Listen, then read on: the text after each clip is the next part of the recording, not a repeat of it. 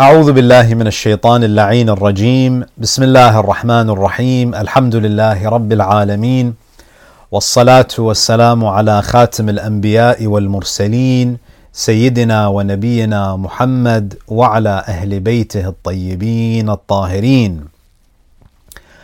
Assalamu alaikum, dear brothers and sisters, wa rahmatullahi wa barakatuh, and welcome to another episode of the life of Prophet Muhammad. Alhamdulillah, we've reached the 6th year after the Hijrah. We concluded our discussion on the Battle of Ahzab, also known as the Battle of Khandaq. We spoke about the details of what transpired in that famous battle. We left off, our last discussion was specifically on the revelation of Surah Al-Munafiqun, and now in today's episode, we will open up a new discussion on one of the most important events of the 6th year after the Hijrah. And this indeed is a major turning point in the seerah. It's a huge turning point in the future of Islam. And this event is famously known as Sulhul Hudaybiyyah. So this is called the Treaty of Hudaybiyyah. Now, as you recall, my dear brothers and sisters, the Battle of Ahzab, where the allied forces, where the Jews and the Quraysh had come together and they formed a massive tribe of nearly 10,000 soldiers with the objective of destroying Islam, that campaign, that military campaign failed. So the Battle of Ahzab was dealt a crushing defeat to the enemies of Islam. So the Battle of Ahzab and the extermination of the tribe of Qurayza, who had committed treason against the Prophet from within Medina, this defeat, the defeat of the allied forces in the Battle of Ahzab, literally obliterated Quraysh's hope of ever destroying Islam and the Muslims, because that battle represented their maximum effort. As they say, they pulled out their big guns in that battle and they failed. So if they were unable to defeat the Prophet with those numbers, with that scale of an attack, it became very clear to Quraysh that Islam is not going anywhere, that Rasulullah and his companions are here to stay. There's a narration by Al-Waqidi in his Maghazi where he quotes the Prophet, and this is a statement from the Prophet after the Battle of Ahzab, where Rasulullah sallallahu alayhi wa alihi, he says, قُرَيْشْ قَوْمٌ قَدْ أَضَرَّتْ بِهِمُ الْحَرْبِ وَنَهَكَتْهُمْ. After the Battle of Ahzab, now mind you, the Mushrikeen had fought against the Prophet in Badr, in Uhud, and there were skirmishes, and there were skirmishes in between these events, and then you have the Battle of Ahzab, the Battle of Khandaq. So the Quraysh are experiencing military loss after military loss, military defeat after military defeat. So the Prophet ﷺ, he highlights here that Quraysh is a people who have been harmed and exhausted by war. They've lost their appetite for war because they've had to stomach a lot in terms of loss of life and loss of financial resources. So the Battle of Ahzab, after the Battle of Ahzab, you see that the Mushrikeen, the Quraysh, are not as enthusiastic about engaging in full-on warfare with the Prophet ﷺ. And this is where you see that in the 6th year after the Hijrah, they're much more receptive to the notion of a treaty. A treaty was not even an option for them prior to the 6th year after the Hijrah. Now, the Treaty of Hudaybiyyah is such a monumental phase in the seerah of the Prophet that there is actually a Quranic reference to Sulh al-Hudaybiyyah. And it's mentioned at the beginning of Surah Al-Fath, which is the 48th surah of the Quran. And it's mentioned as a precursor to the eventual conquest of Mecca. So we know that Rasulullah sallallahu alaihi wasallam, he conquered Mecca in the 8th year after the Hijrah, and this is something that we will come to discuss in our subsequent discussions.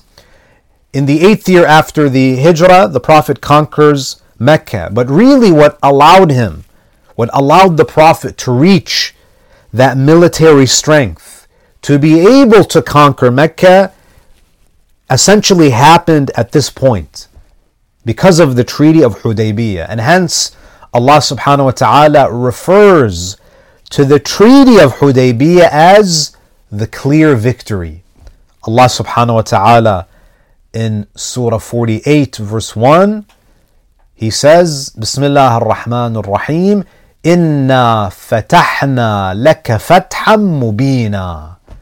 After the Treaty of Hudaybiyyah was signed, and inshallah we'll speak about the details of that treaty, Allah subhanahu wa ta'ala says, indeed, we have given you a clear victory. And notice, even the usage of the majestic we by Allah subhanahu wa ta'ala. He doesn't say, I gave you a clear victory. He says, we have given you.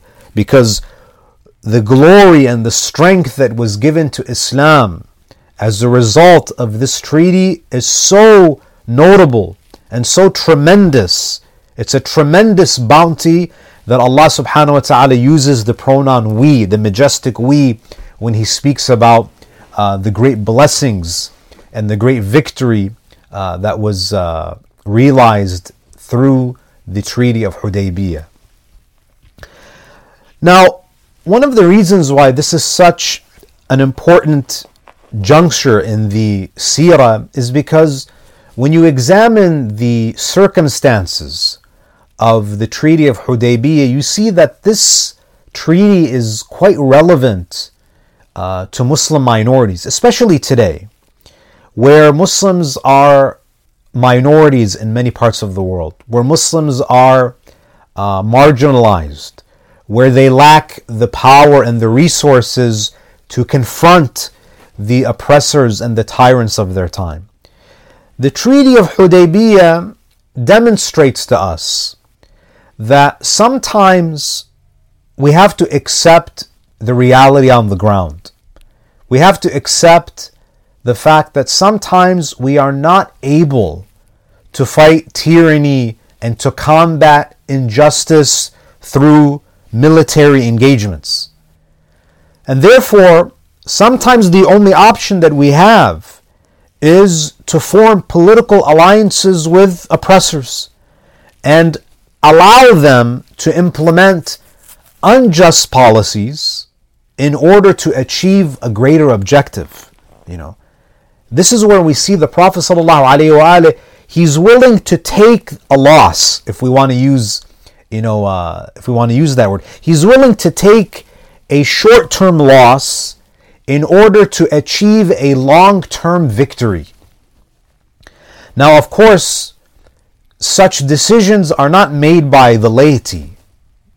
Such decisions, knowing when to enter into treaties and when to form political alliances, these decisions we leave them to the fuqaha, we leave them to the ulama of Islam, we leave it to the maraji' to give us guidance on how to move forward. So such decisions must be made by learned scholars and jurists who are able to accurately assess the costs and the benefits of such agreements and to ensure that the maslaha, that this is something that is going to benefit Islam and the Muslims in the long term. Now, To give you a little bit about the background story of Hudaybiyyah, Al-Waqidi, who's one of the prominent historians of the Seerah, in his Maghazi, he reports that in the month of Shawwal, so this is after the month of Ramadan, in the 6th year after the Hijrah, the Prophet sallallahu alaihi wasallam, he sees a dream. He goes to sleep and he sees that he has a vision, he has a dream. And Waqidi says, كان رسول الله صلى الله عليه وآله قد رأى في النوم أنه دخل البيت. The Prophet, he sees a dream that he was entering the Kaaba. وحلق رأسه, and that he was shaving his head. وأخذ مفتاح البيت, and in the dream he saw that he had taken hold of the keys to the Kaaba, the key that presumably opens the door to the inside of the Kaaba. وَعَرَّفَ مَعَ الْمُعَرِّفِينَ, and the Prophet saw himself going to Arafat, going to the plains of Arafah and performing the acts of worship while staying on the plains of Arafah. And as a side note, brothers and sisters, usually when we speak about the Treaty of Hudaybiyyah, what is commonly mentioned is that the Prophet ﷺ sees this dream, he wakes up, and he tells his companions that let us go and perform Umrah. Right? However, there are some reports, such as this one, that indicates to us that what is more likely is that the Prophet ﷺ saw himself in his dream performing Hajj. Why? Because standing in Arafah is not part of Umrah. The standing in Arafah is actually one of the rites of Hajj. So even though what is popularized is that the Prophet sees a dream that he's performing Umrah, and he goes and he wakes up and he goes and he marches towards Mecca with the niyyah of performing Umrah, that seems to be less likely based on some of the wording in the reports that we see. So because there's a mentioning of Arafah, what's more likely is that the Prophet ﷺ sees a dream that he's performing Hajj, and he goes with the intention of performing Hajj, the major pilgrimage, and not the minor pilgrimage. Now, this dream of the Prophet ﷺ is actually alluded to in the Quran. So this is not something that's just mentioned in the historical references in Kutub Sirah, nor is it something that we have taken from hadith sources. This is actually mentioned in the Quran, in Surah Al-Fath, ayah number 27, where Allah subhanahu wa ta'ala says, لَقَدْ صَدَقَ اللَّهُ رَسُولَهُ الرُّؤْيَا بِالْحَقِّ. Indeed, Allah will fulfill His Messenger's vision in all truth. لَتَدْخُلُنَّ الْمَسْجِدَ الْحَرَامِ إِنْ شَاءَ اللَّهُ آمِنِينَ مُحَلِّقِينَ رُؤُوسَكُمْ وَمُقَصِّرِينَ لَا تَخَافُونَ فَعَلِمَ مَا لَمْ تَعْلَمُوا فَجَعَلَ مِن دُونِ ذَلِكَ فَتْحًا قَرِيبًا. So Allah says Allah will fulfill His Messenger's vision in all truth. That dream that the Prophet had, it will become actualized. It will be realized. Allah willing, you will surely enter the sacred mosque in security. You will be safe. Some with heads shaved and others with hair shortened, without fear. He knew, Allah knew, what you did not know, so He first granted you the triumph or the victory at hand. There's a few points that I think are worthy of reflection with respect to this ayah. Is that number one, Allah subhanahu wa ta'ala says, لَقَدْ صَدَقَ اللَّهُ رَسُولَهُ الرُّؤْيَا بِالْحَقِّ. All human beings have dreams, right? Having a dream is a common human experience. Many of us probably have dreams every night. However, our dreams are quite different from the dreams of prophets and imams. And that is in the fact that their dreams always come true. They are a type of divine inspiration. It's a type of revelation for the prophets. Indeed, dreams are one of the ways in which Allah subhanahu wa ta'ala communicates to His prophets. Whereas you and I, the overwhelming majority of our dreams are, as the Quran calls them, أَضْغَاثُ أَحْلَامٍ. They are just jumbled up, incoherent images. And they don't have meaning. And I know, many people are very sad when they hear this, but this is the reality. Our dreams should not be given the same weight. Just because you have a dream, it doesn't mean that this is some type of vision and this will happen. And unfortunately, many people, they make very important life decisions based on dreams.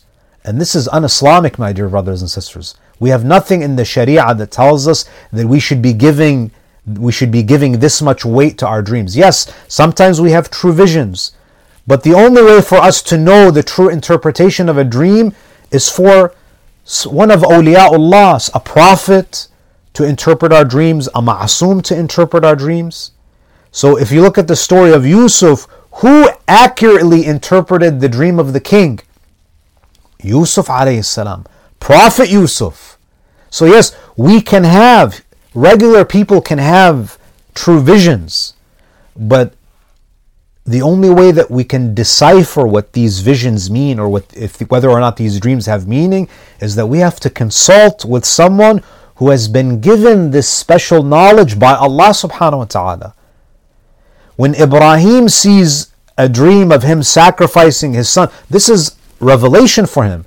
But if I have a dream that I'm sacrificing my son, it would be haram for me to act on such a dream, because my dreams are not divine revelation, whereas the dreams of prophets are divine communication. So number one, the dreams and the visions of prophets come true because they are a type of revelation. This is divine communication, and therefore we should never compare our dreams to the dreams of prophets. Number two is that this ayah is an example of i'jazul Quran. This ayah is an example of the miraculous nature of the Quran, because this ayah was revealed before the Prophet ﷺ had entered Mecca.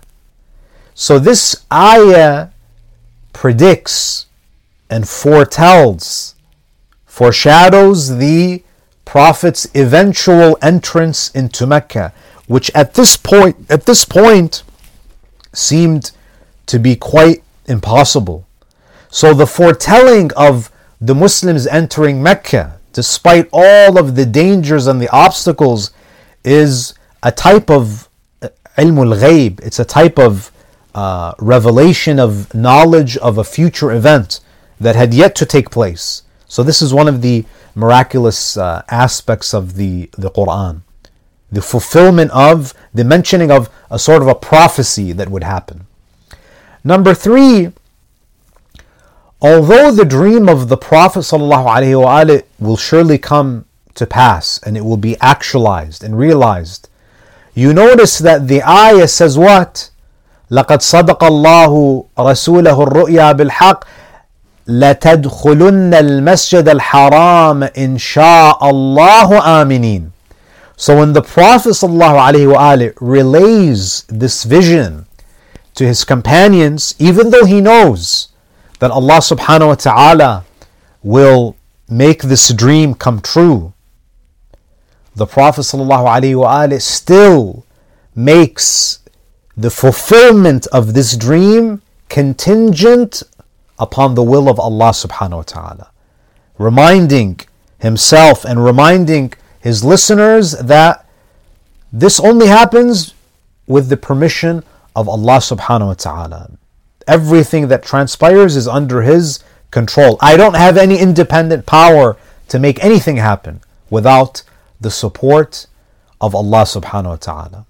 And number 4, and this is what's mentioned at the end of the ayah, فَعَلِمَ مَا لَمْ تَعْلَمُوا. And this is a very important message. He knew what you did not know. Right? Allah subhanahu wa ta'ala in this ayah reminds us that He is the only one who has full knowledge of the effects of our actions. Allah subhanahu wa ta'ala knows what are the outcomes of these actions and these events. The Treaty of Hudaybiyyah upset a lot of the companions, as we will discuss. It was not perceived as a victory. In fact, the majority of the companions saw it as a devastating loss, as a sign of humiliation that they were barred from entering Mecca. But Allah subhanahu wa ta'ala says what? Allah says, God knows.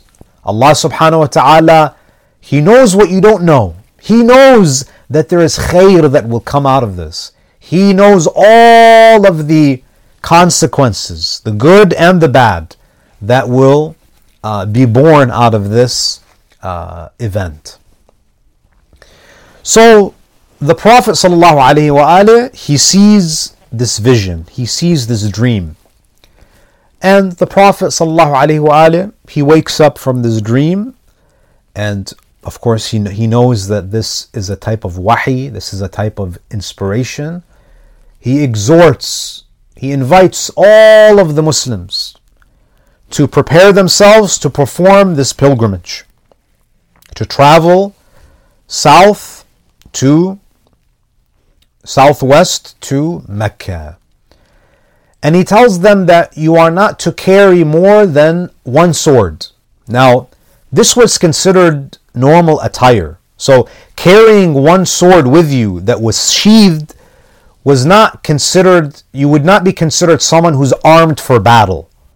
It was very common for someone to walk around with a sword that was sheathed. So they were not wearing body armor, they didn't have arrows and spears. They were walking, the Prophet tells them that you are only allowed to carry one sword and it has to be sheathed. So this was not something, and this was actually an indication.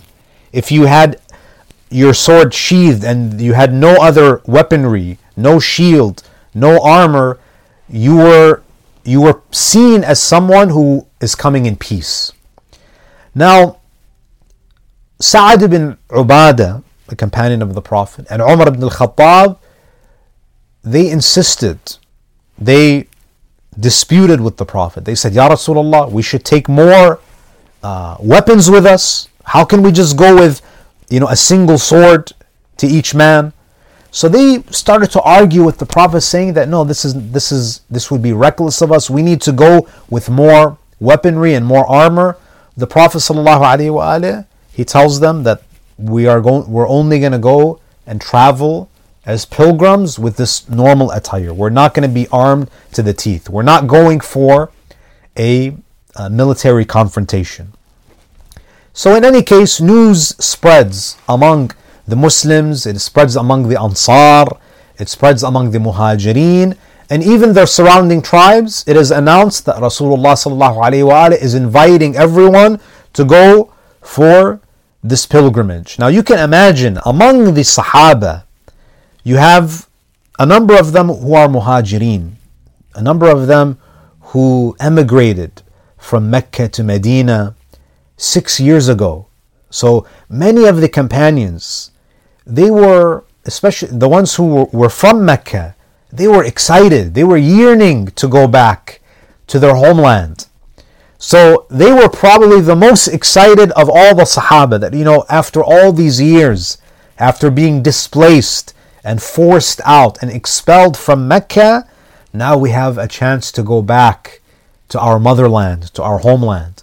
So the Muhajirin were definitely enthusiastic to go and perform this pilgrimage. Just like many of the events in the seerah, the battles, and the expeditions, you see that the munafiqeen are continuously being exposed.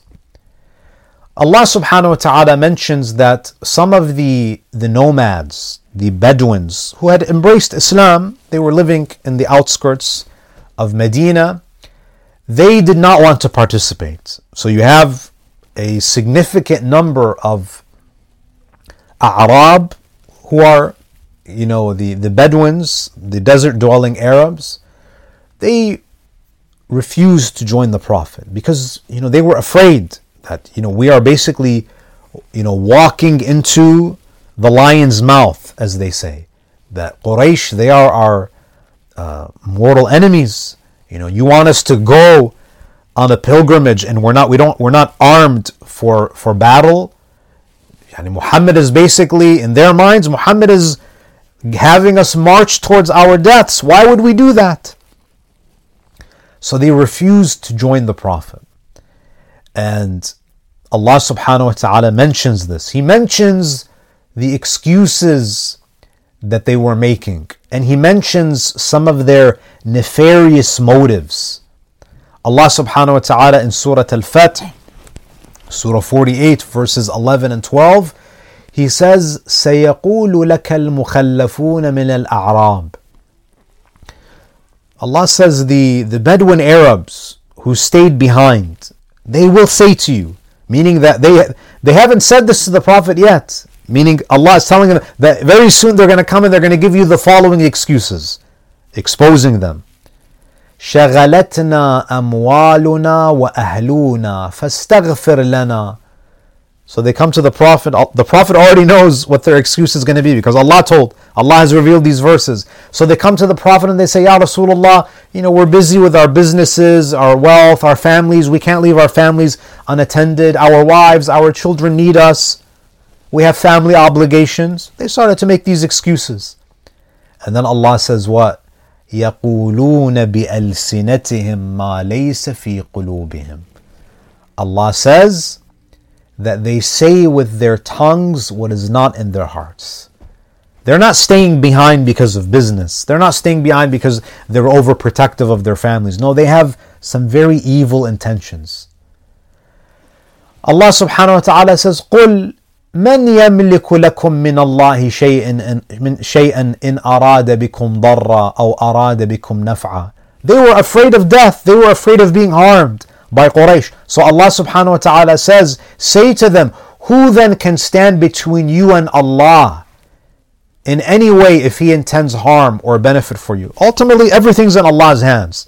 If Allah wants to afflict you, you could be sleeping in the comfort of your bed. And if Allah wants to protect you and if He wants goodness for you, you can be in the middle of the heat of the battle and Allah will protect you.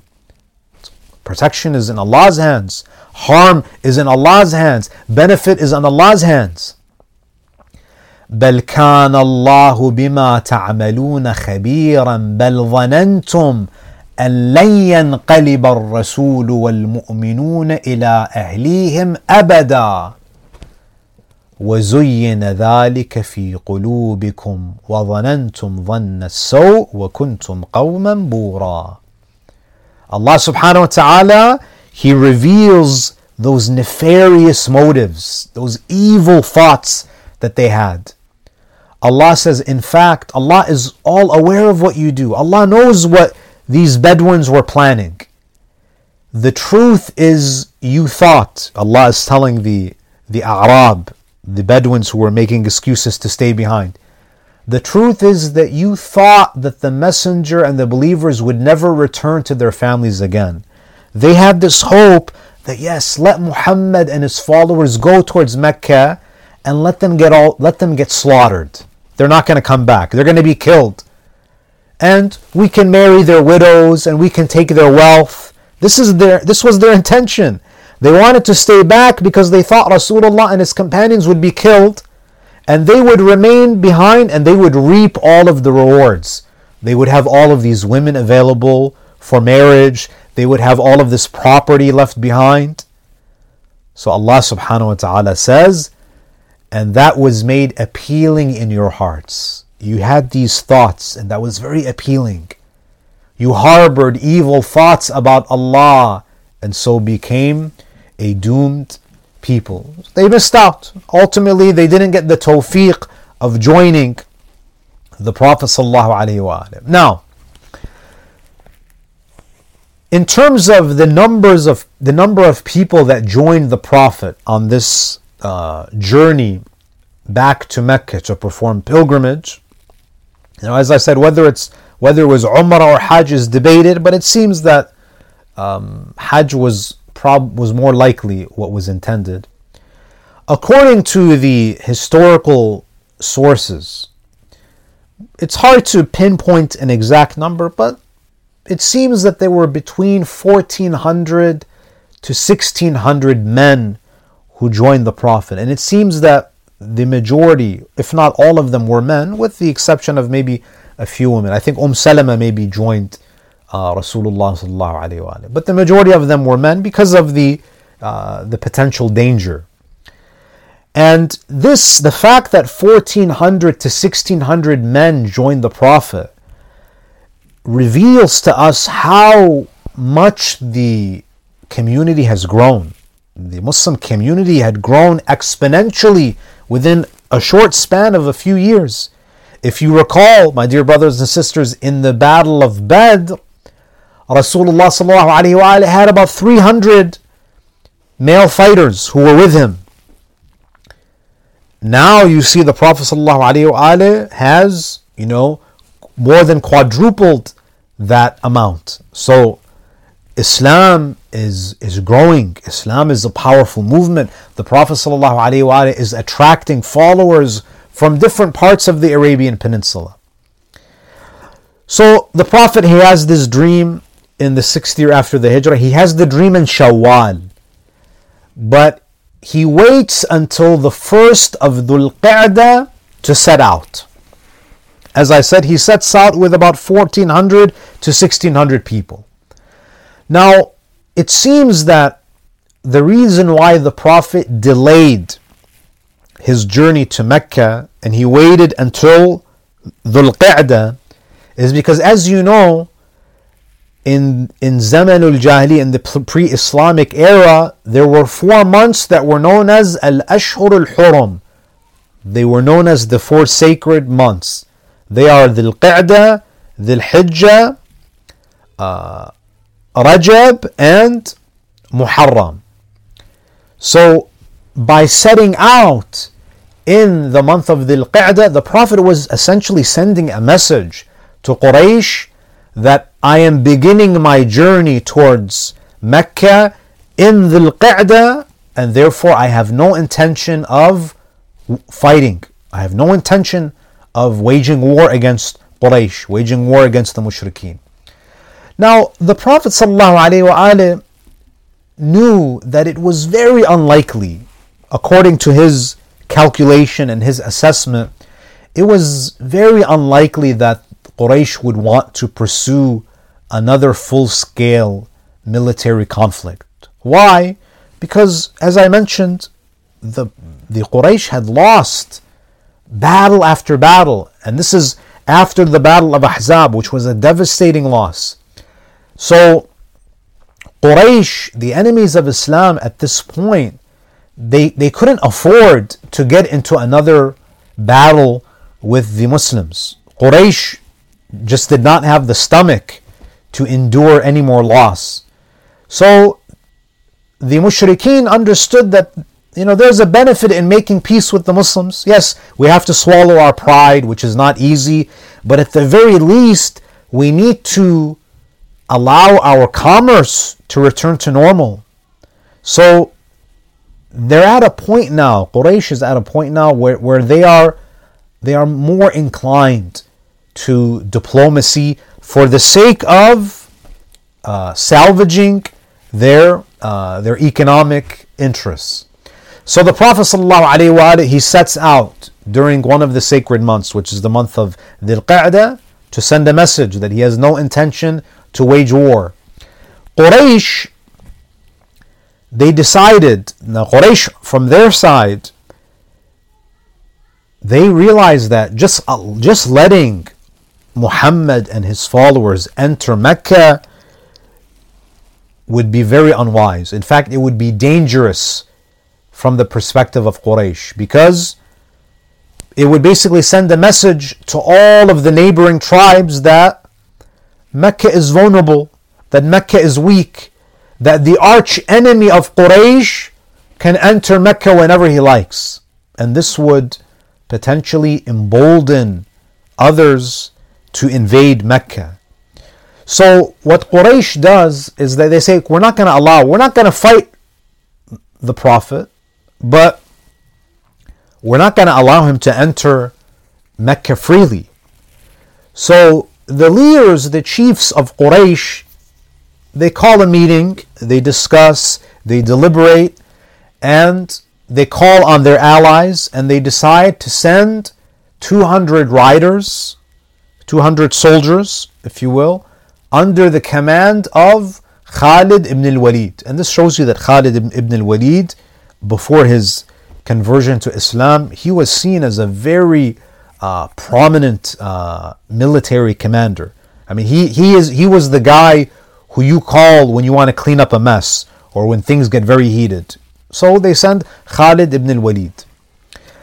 So the Prophet ﷺ now senses that, okay, there's tension here. So he consults with his companions on what to do. And this was the habit of the Prophet. And he consults them, should we try to take the path of diplomacy, or should we just enter and whatever happens, happens, and we'll fight whoever gets in our way? So Rasulullah ﷺ, being the wise leader that he is, he consults with his companions. And this is actually something that Allah subhanahu wa ta'ala commanded the Prophet to do. That, Ya Rasulullah, even though you are the most wise, you are the most knowledgeable, that you have to consult, because it makes your followers and your companions feel respected, it makes them feel important. So include them in the deliberations. Allah subhanahu wa ta'ala, for instance, in Surah Ali Imran, verse 159, he says, فَبِمَا رَحْمَةٍ مِّنَ اللَّهِ لِنْتَ لَهُمْ وَلَوْ كُنْتَ فَظًّا غَلِيظَ الْقَلْبِ لَانْفَضُّوا مِنْ حَوْلِكَ فَاعْفُ عَنْهُمْ وَاسْتَغْفِرْ لَهُمْ. And then Allah says, وَشَاوِرْهُمْ فِي الْأَمْرِ. Allah subhanahu wa ta'ala says, and consult them in the matter. Consult with them. فَإِذَا عَزَمْتَ فَتَوَكَّلْ عَلَى اللَّهِ إِنَّ اللَّهَ يُحِبُّ الْمُتَوَكِّلِينَ. Allah subhanahu wa ta'ala says, consult with them, but when you make a decision, go by your decision. Consult with them, but that doesn't mean you have to listen to them.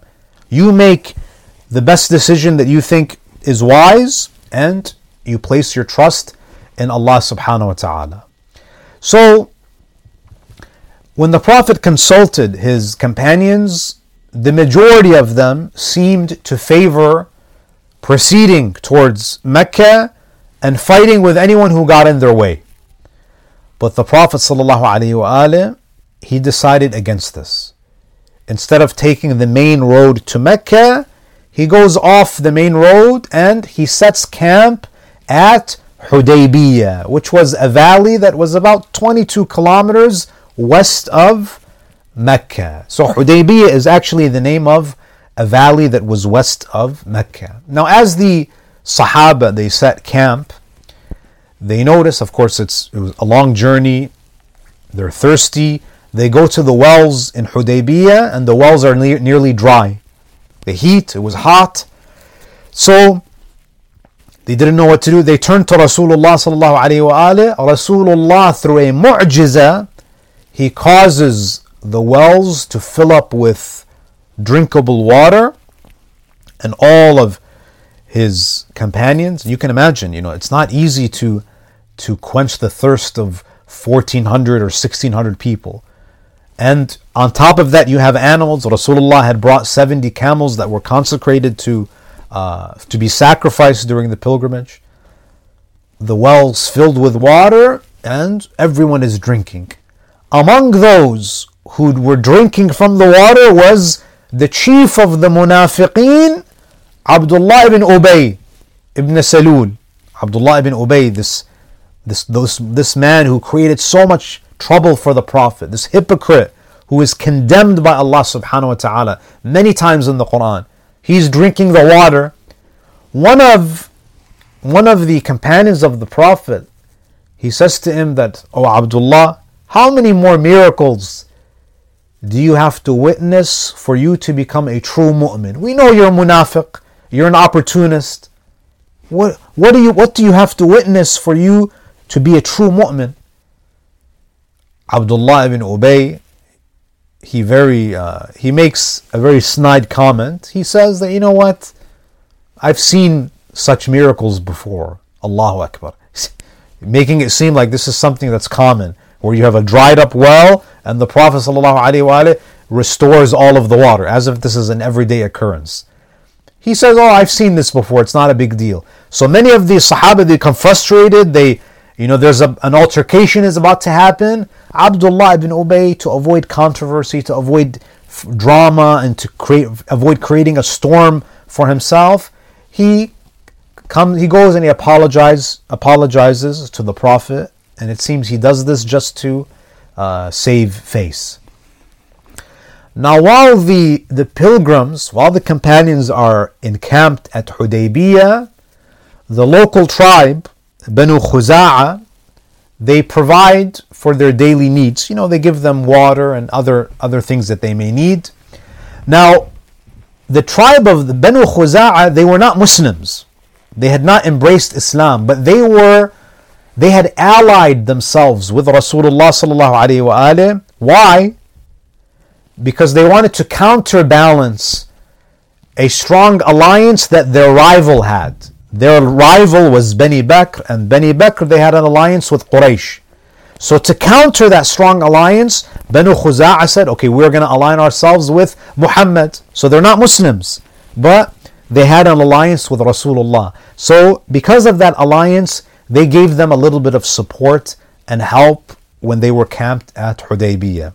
So the Khuza'a, Banu Khuza'a, they were the Prophet's allies within Mecca. Now, Budayl ibn Warqa al-Khuza'i, he kept the Prophet informed on developments within Mecca. Ibn Hisham, he reports the following report. فَلَمَّا اطْمَأَنَّ رَسُولُ اللَّهِ صلى الله عليه وآله أتاه بديل ibn Warqa al-Khuza'i. After the Prophet settled in Hudaybiyyah, after he set up camp in Hudaybiyyah, a man by the name of Budayl, who is from Banu Khuza'a, he came with other men from the tribe of Khuza'a. في رجال من خزاعة فكلموه وسألوه. They came to the Prophet. They see the Prophet is in Hudaybiyyah. They asked the Prophet, "Why have you come to Mecca? What is your intention?" So the Prophet فأخبرهم.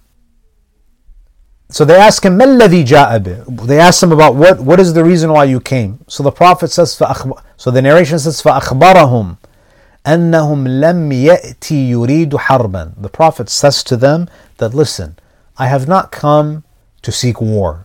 وإنما جاء زائرا للبيت ومعظما لحرمته. The Prophet says, I've only come to visit the Kaaba, to visit the sacred house of God, and to venerate it, and to sanctify it.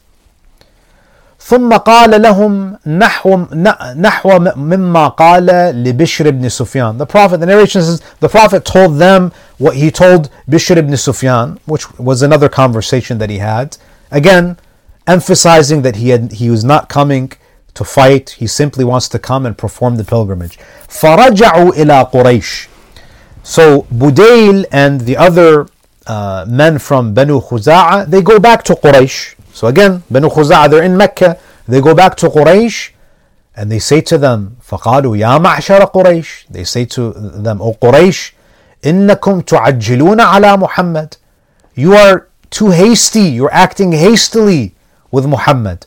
إِنَّ مُحَمَّدًا لَمْ يَأْتِ لِقِتَالٍ. Muhammad has not come to fight a war with you.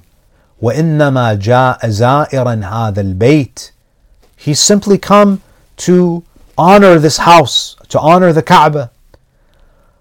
So Quraysh, their response is a negative one. They say, وَإِنْ كَانَ جَاءَ وَلَا يُرِيدُ قِتَالًا. So what if he is coming and he doesn't want to fight? فَوَاللَّهِ لَا يَدْخُلُهَا عَلَيْنَا عَنْوَةً أَبَدًا وَلَا تُحَدِّثُ بِذَلِكَ عَنَّ الْعَرَبِ. Quraysh, they say that even if he is not coming to fight, he's still not going to enter our city by force. We do not want people to talk about us Arabs. We don't want people to say that Quraysh is weak and even their enemies walk into their city without any opposition. So they say, no, it's bad for our image if Muhammad is going to just enter without us stopping him. So the Quraysh, they send emissary after emissary to speak to the Prophet, to kind of figure out what does he want to do. The Prophet, he sticks to his demand, and he says that, listen, I've come to perform Hajj, I've come to perform pilgrimage, I'm not interested in fighting, I'm not here to fight. Now, when these emissaries see that the Prophet is truly not here to fight, it weakens the resolve of the Meccan allies. So even the allies of Quraysh, they're saying that, listen, why are you guys being so stubborn with Muhammad? Why are you preventing him from entering Mecca? He just wants to visit Kaaba.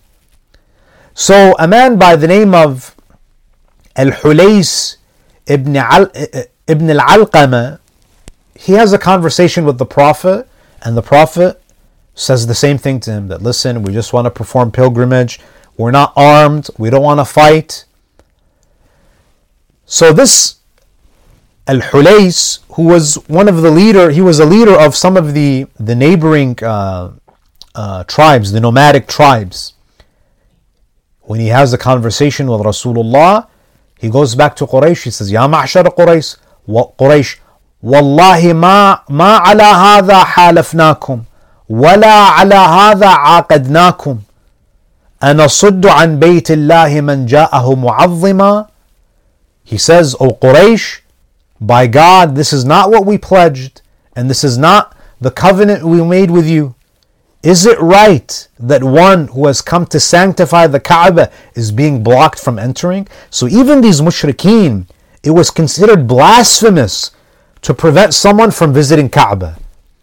So even some of the allies of Quraysh, they saw this as something that was blasphemous and unjustifiable. So Hulays, who's not even a Muslim, he says, I swear by the one who holds the soul of Hulays, you must either leave Muhammad alone and let him fulfill the purpose he has come for, or I am going to take all of my people and we're going to leave. That we're going to basically nullify our alliance with you. And the response of Quraysh was what? They say to him, Mah. They say, be quiet, silent. Kuffa anna ya Hulays. Stay quiet, O Hulays, leave us alone. Hatta na'khudha li anfusina ma narda bih. Leave us alone and let us do as we please. And this is where you see that now Rasulullah sallallahu alayhi wa alayhi he's at a standoff. There is a standoff now between the Muslims and Quraysh. And inshallah in our next episode we'll speak about the ongoing negotiations and how this leads to the terms of the Treaty of Hudaybiyyah. Thank you so much, brothers and sisters, for tuning in. And please join us for upcoming episodes of the life of Prophet Muhammad. Wassalamu alaikum wa rahmatullahi wa barakatuh.